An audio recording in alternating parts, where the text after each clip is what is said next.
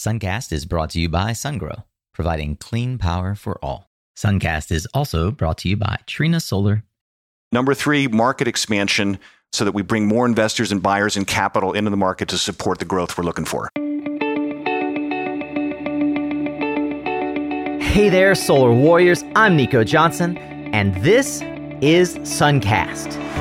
Each week, I pull back the veil on the life and business insights of clean tech entrepreneurs building the most noble and impactful companies of our time. I hope what you learn from this conversation is a catalyst for your own growth. So thanks for tuning in, and welcome to our tribe.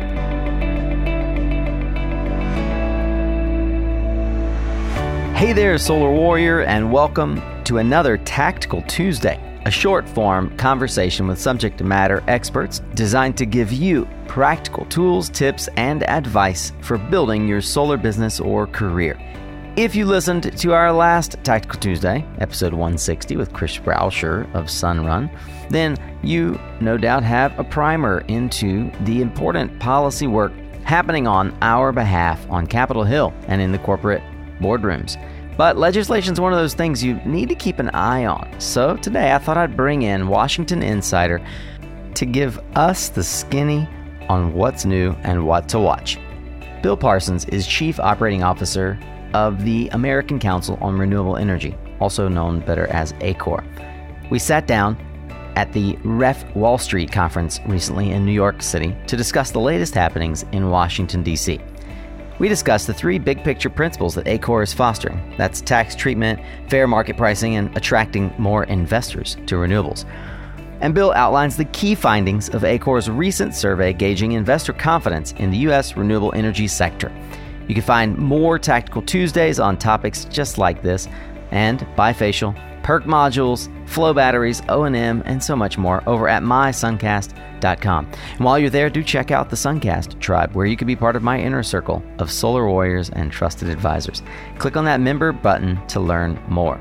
But for now, get ready to tune up your skills, Solar Warrior, as we tune in to another powerful conversation here on Suncast.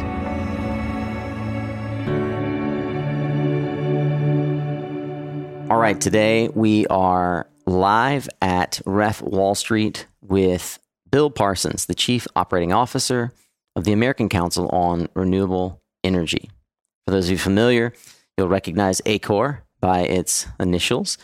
It's a national nonprofit organized to unite the finance, policy, and technology sectors of our business and accelerate our transition to renewable energy.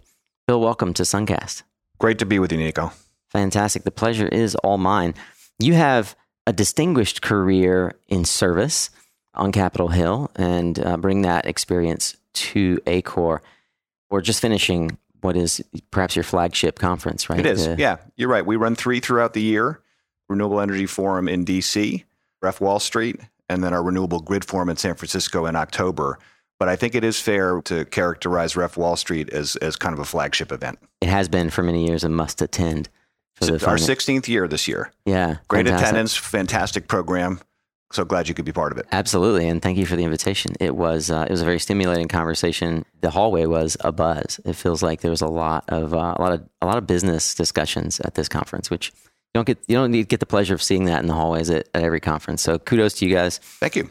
Well, another way that you guys are also doing a fantastic job is in your advocacy. I enjoy the emails from Alex, your communications VP, on the ways that ACOR is on behalf of the renewables industry standing in the gap on Capitol Hill. One of the reasons that I wanted to have you on Suncast today was to talk a bit about a few of the things that are happening on Capitol Hill and more broadly the impact in our industry. A year ago, ACOR created a campaign, coined $1 trillion by 2030, the American Renewable Investment Goal. And just this past week, you produced a new survey and progress report. So I'd like to spend some time talking about that. But I'd like to also explore, given the amount of time that you've spent on Capitol Hill prior to ACOR, some of the things that you see happening on the fringes that are going to influence this sector.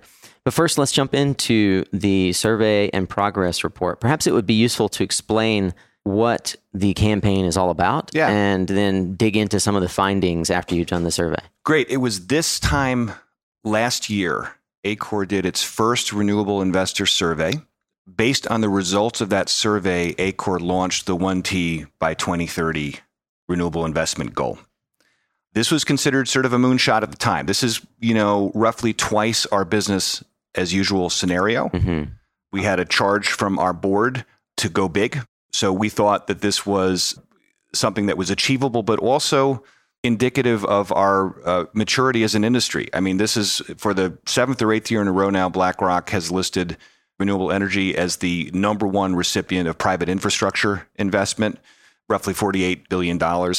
We thought it was really important to kind of announce to the world the scale and scope and order of magnitude we're talking about here, in part for its own sake, just to level set, but in part because we have some really big challenges ahead of us in terms of climate and not a lot of time within which to accomplish them. And so we decided to go big. We set up the 1T by 2030 investment goal. The report you're referring to this year is kind of our 1-year status update, is how are we doing and how are investors feeling? The short answer on each of those, I can just bullet some highlights for you.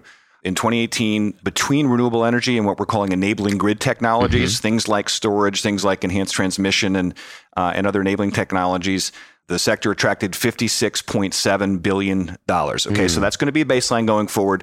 That's a credible start, but people who can do math will divide $1 trillion by 12 and figure out it's, 30 billion short of what it's going to need to be. And so we need to kind of celebrate the credibility of the start and also take stock of what's going to be needed. One critical insight our CEO, Greg Whetstone, offered the group yesterday morning, the attendees here, is that the investment in utility scale wind and both utility solar as well as DG is strong. I mean, it's 24 and 22 billion respectively. It's only about 8 on the enabling grid technologies. And a recurring theme, I will tell you from our panelists this conference, was the need for transmission, the need for modernizing the grid, the need for storage. And so we see a big chunk of that difference in terms of the accomplishment of the 1T by 2030 goal year in and year out over the next 11 years. The big growth area is going to come from that enabling grid technology column. The other key results people might be interested in terms of the Renewable Investor Survey, we look at over 3 years. Investor sentiment is still very strong. It's at a 77% out of 100. So that's a great degree of optimism looking out over the next 3 years. In terms of asset classes that capital most wants to flow to, energy storage, again, was in the top spot this year, tied with utility scale PV, with wind not too far behind. We had great participation in the survey. Over 70% were C-suite executives who were kind of in control of the purse strings and in position to speak authoritatively about their plans. Over a third said they plan to increase their allocation to renewables by 10% or more in the next year. So I'll leave you with sort of those nuggets, but set in the context, and this was also a recurring theme and kind of the context within which this year's REF Wall Street conference happened. We've got some fairly powerful but not entirely congruent forces converging on each other right now. One is the kind of growth we're just describing and the kind of optimism and capital flows we're describing. The other is the sunsetting of the tax credits that really built this industry. In some ways, you're kind of pulling into the present a lot of economic activity that wants to take advantage of those tax credits before they disappear. It's not clear what happens and what replaces those tax credits in the capital stack once they're gone. Now, solar will retain a 10% tax credit, so it's not quite as dire for solar, but it's a material change. And you'll get different answers depending on who you talk to. But I think one message coming out of this conference was we will be doing renewable deployment in a post-PTC, ITC world, but it's going to have to change. It's going to have to evolve. Our job at ACOR is to make sure it doesn't slow down. We need to accelerate. We need not to slow down. So we can't have a cliff 2021, 2022, 23. That's really what we're looking at. And maybe that's a nice segue to kind of what we're looking at in terms of Capitol Hill and what those federal policy drivers might be. I think I'll highlight for those who perhaps haven't read either the press release or the report yet, we'll certainly put that on the blog post. But Bill is not reading from a stat sheet. This he has internalized these numbers and this data. I'm incredibly impressed. I mean, I'm looking at the press release and almost to a point, you know exactly how this data rolls out. So I'm impressed by that. Thank you for so eloquently expressing it for us. What other packages on Capitol Hill should we as an industry be watching out for? Where is there opportunity and where is there potential risk from a legislative perspective? Yeah, great question. I'm going to outline three big picture principles that we operate from, and then we can get more granular about what that looks like in terms of specific legislative initiatives. The first thing is that everyone in the renewable sector ought to be insisting on a level playing field in the United States tax code. So we just talked about the sunsetting tax credits. I will be honest with you, and if you walked around, the rooms at the conference this year, you would have heard a divergence of opinions on that point. And you also heard that from the stage. Some feel the industry is mature, can move on without it, might even be simplifying, might even be rationalize some of these contracts and sort of the pricing that they're coming up with. Others point out correctly, and I think ultimately, as a matter of first principle, this is where ACOR lands, that when your competition, and here I'm talking about the fossil fuel industry, continues to get tens of billions of dollars a year in government subsidy, and those provisions are permanent in the tax code. It is not a working definition of a level playing field. So we need a level playing field. There are a couple ways you can get there, but until we do, we can support an extension of the production tax credit. We can support an extension of the investment tax credit. I will tell you, if we had the drafting pen in our hands, our preference would probably be something along the lines of a technology neutral tax credit based on carbon. I think you could clean up the code quite a bit. You could simplify things. You could give investors the certainty they need to know what they can count on and what the support is. It's kind of a 2.0 approach to federal policy where you don't have to revisit the old deals and bargains that people thought they did or didn't make and what was or wasn't accomplished in 2017 tax reform and start from a clean slate and still get the federal support we're looking for to make progress towards that 1T goal looking towards 2030. The second is power markets that faithfully capture the multiple benefits of renewable energy. Here we're talking about resilience. This is more of a FERC, RTO, ISO issue. So we're in constant dialogue with the organized markets to make sure renewable power is being priced appropriately and compensated for the multiple benefits that it brings to the grid. And the third is just market expansion, a big theme here at the conference in terms of market drivers, like why are people optimistic? Why are we seeing, it was the second highest year over annual growth in the sector this year. There were 4 reasons for that. One is pretty aggressive state renewable portfolio standards. And actually, while we were here, New York State announced a big announcement. So that was very exciting for everybody who was here, and in a big load state. So that's important. So the first is RPS. Second is explosive demand in C&I, right? And off-takers, big corporate off-takers making big commitments to renewable energy. Third is increasing levels of cost effectiveness over the last 10 years. The cost of the technologies come down dramatically, wind by 70%, solar by over 88%. These are massive cost savings. And the fourth is, it's not ideal we've talked about, but at least it's a predictable platform on the phase down. So people know what they have to work with so they can put deals together and they can get them across the finish line. Yeah. So the 3 things, just to recap, number 1, level playing field in the tax code. Number 2, power markets that reflect the multiple benefits of renewable power. Number 3, market expansion so that we bring more investors and buyers and capital into the market to support the growth we're looking for. Hey, solar contractor, do you wish you could just cut down on the time-consuming site visits your team is constantly doing? Well, Aurora Solar, an NREL-validated sales and design software firm, can help with that. With Aurora, you can determine solar access, design the PV system, forecast energy production and bill savings, and present a compelling proposal, all without leaving the office. And as a Suncast listener, we have a special offer for you. For a limited time, you can get a free Aurora license with the first annual license that you purchase. If you go to mysuncast.com and click on the Aurora Solar banner ad, you will be teleported to their website, which you can also visit info.aurorasolar.com/Suncast and learn more. One of the areas related to market expansion, certainly bringing on more investors, but getting investors continually behind what have heretofore been the corners of the market, and solar was, for most of my career, considered a corner generation opportunity.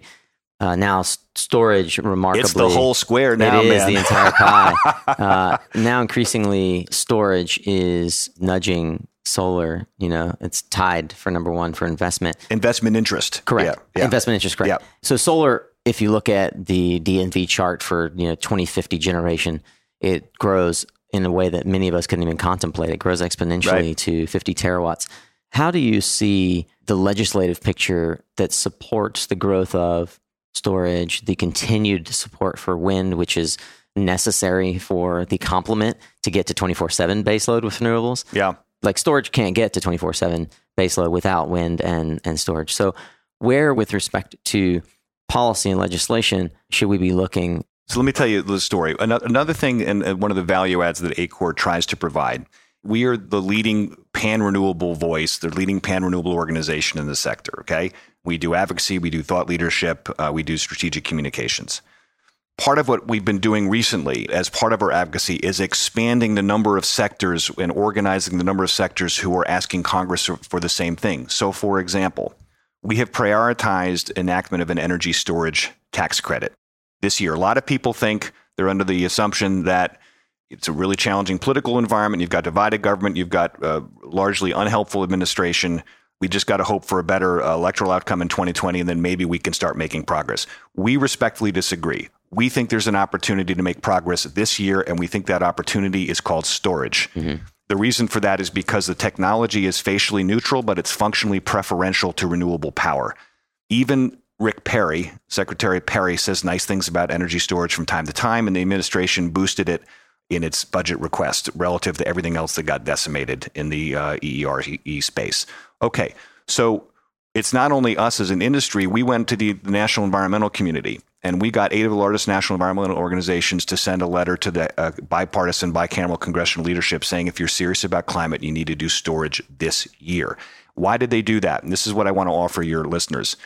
Probably the biggest thing that happened this year in climate politics was the introduction of the Green New Deal. Right, it's faded a little bit from the discussion, but it's been a framing thing, and it's sort of been a benchmark against which climate activists and advocates think about what kind of progress we are or should be making. Okay, so if you're in favor of a 100% decarbonized grid, a lot of times people launch towards the sexier items. That it's wind and it's solar and it's geothermal, it's the technologies and it's the clean power that we're looking for and that we want, and that's what we think about when we think about a decarbonized grid.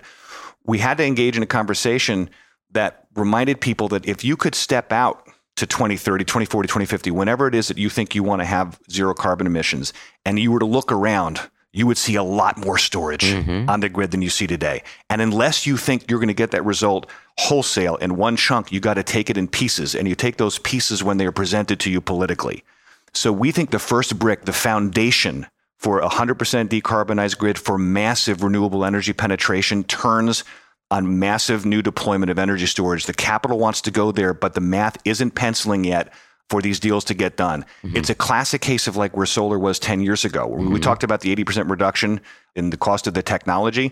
What an investment credit can do, and it's a massive success for federal policy, is it can drive deployment, which reduces per unit costs, and you get innovation along the way, and all of a sudden something that was nascent and just beginning is wholly mature and beating every other option in many parts of the country.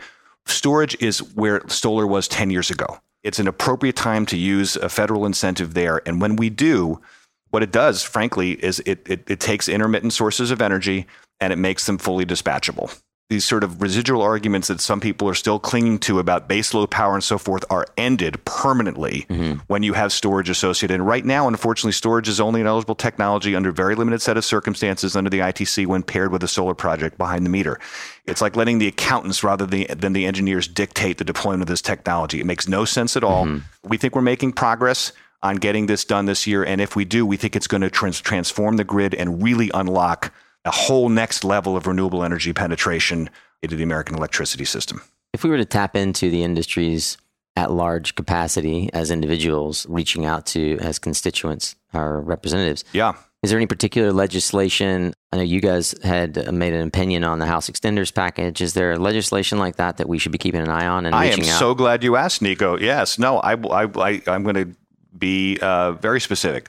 There's a bill. It is called the Energy Storage Tax Incentive and Deployment Act.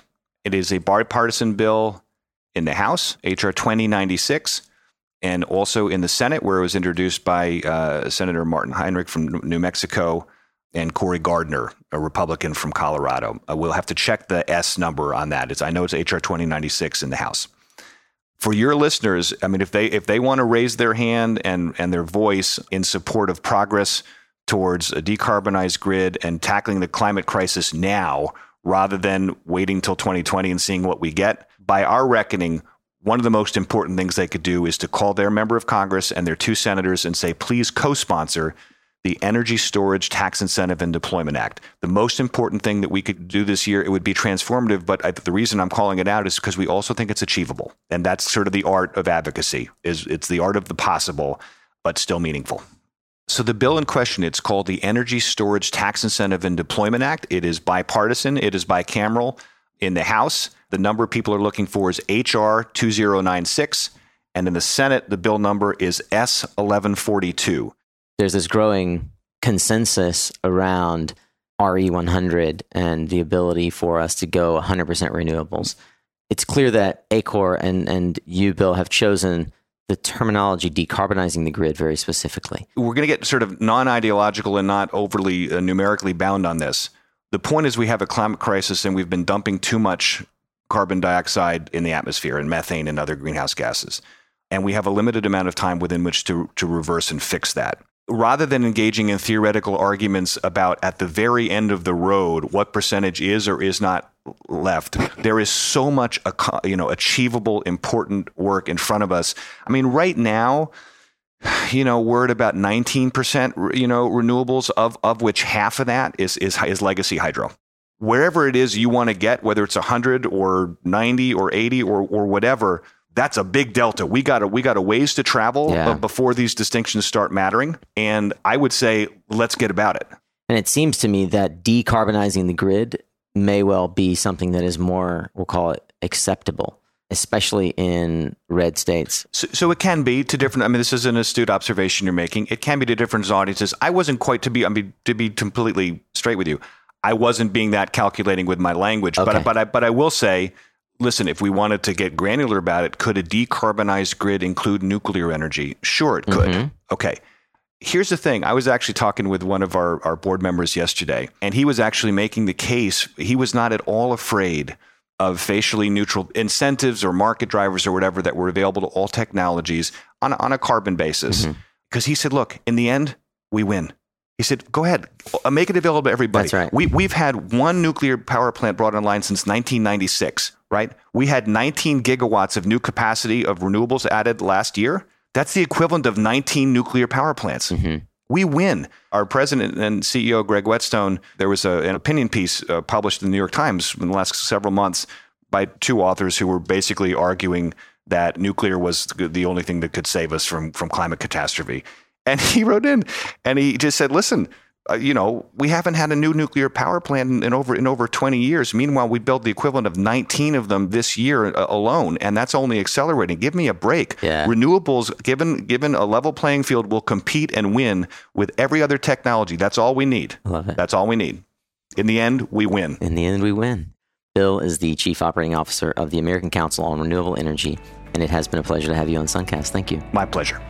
All right, Warriors, are there questions still lingering or other legislation that you are following and I should know about? Bill and I would love to hear from you. Would you mind posting your thoughts on LinkedIn or Twitter and give us a tag there? If you weren't taking notes, never fear. I've got the resources Bill mentioned outlined over at the show notes page of my blog. And as always, you can find the social media channels and other resources and highlights from these discussions at mysuncast.com. Click on that listen button to go to the blog page. While you're there, I do hope that you'll check out our Suncast Tribe, where you could be a part of my inner circle of solar warriors and trusted advisors. Click on that member button and learn how you can gain access to uncut interviews, tribe exclusives, a Slack channel, private only to guests and tribe members. And these things just don't make it into the public Suncast feed. And of course, when you do subscribe to the newsletter, you'll be notified as episodes come available.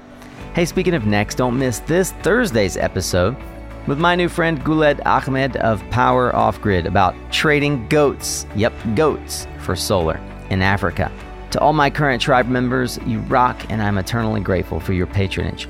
You make Suncast better. You can join them. Go to mysuncast.com/member. I look forward to welcoming you into the tribe as well, my friend. Remember, you are what you listen to. Thanks again for showing up, Solar Warrior. It's half the battle.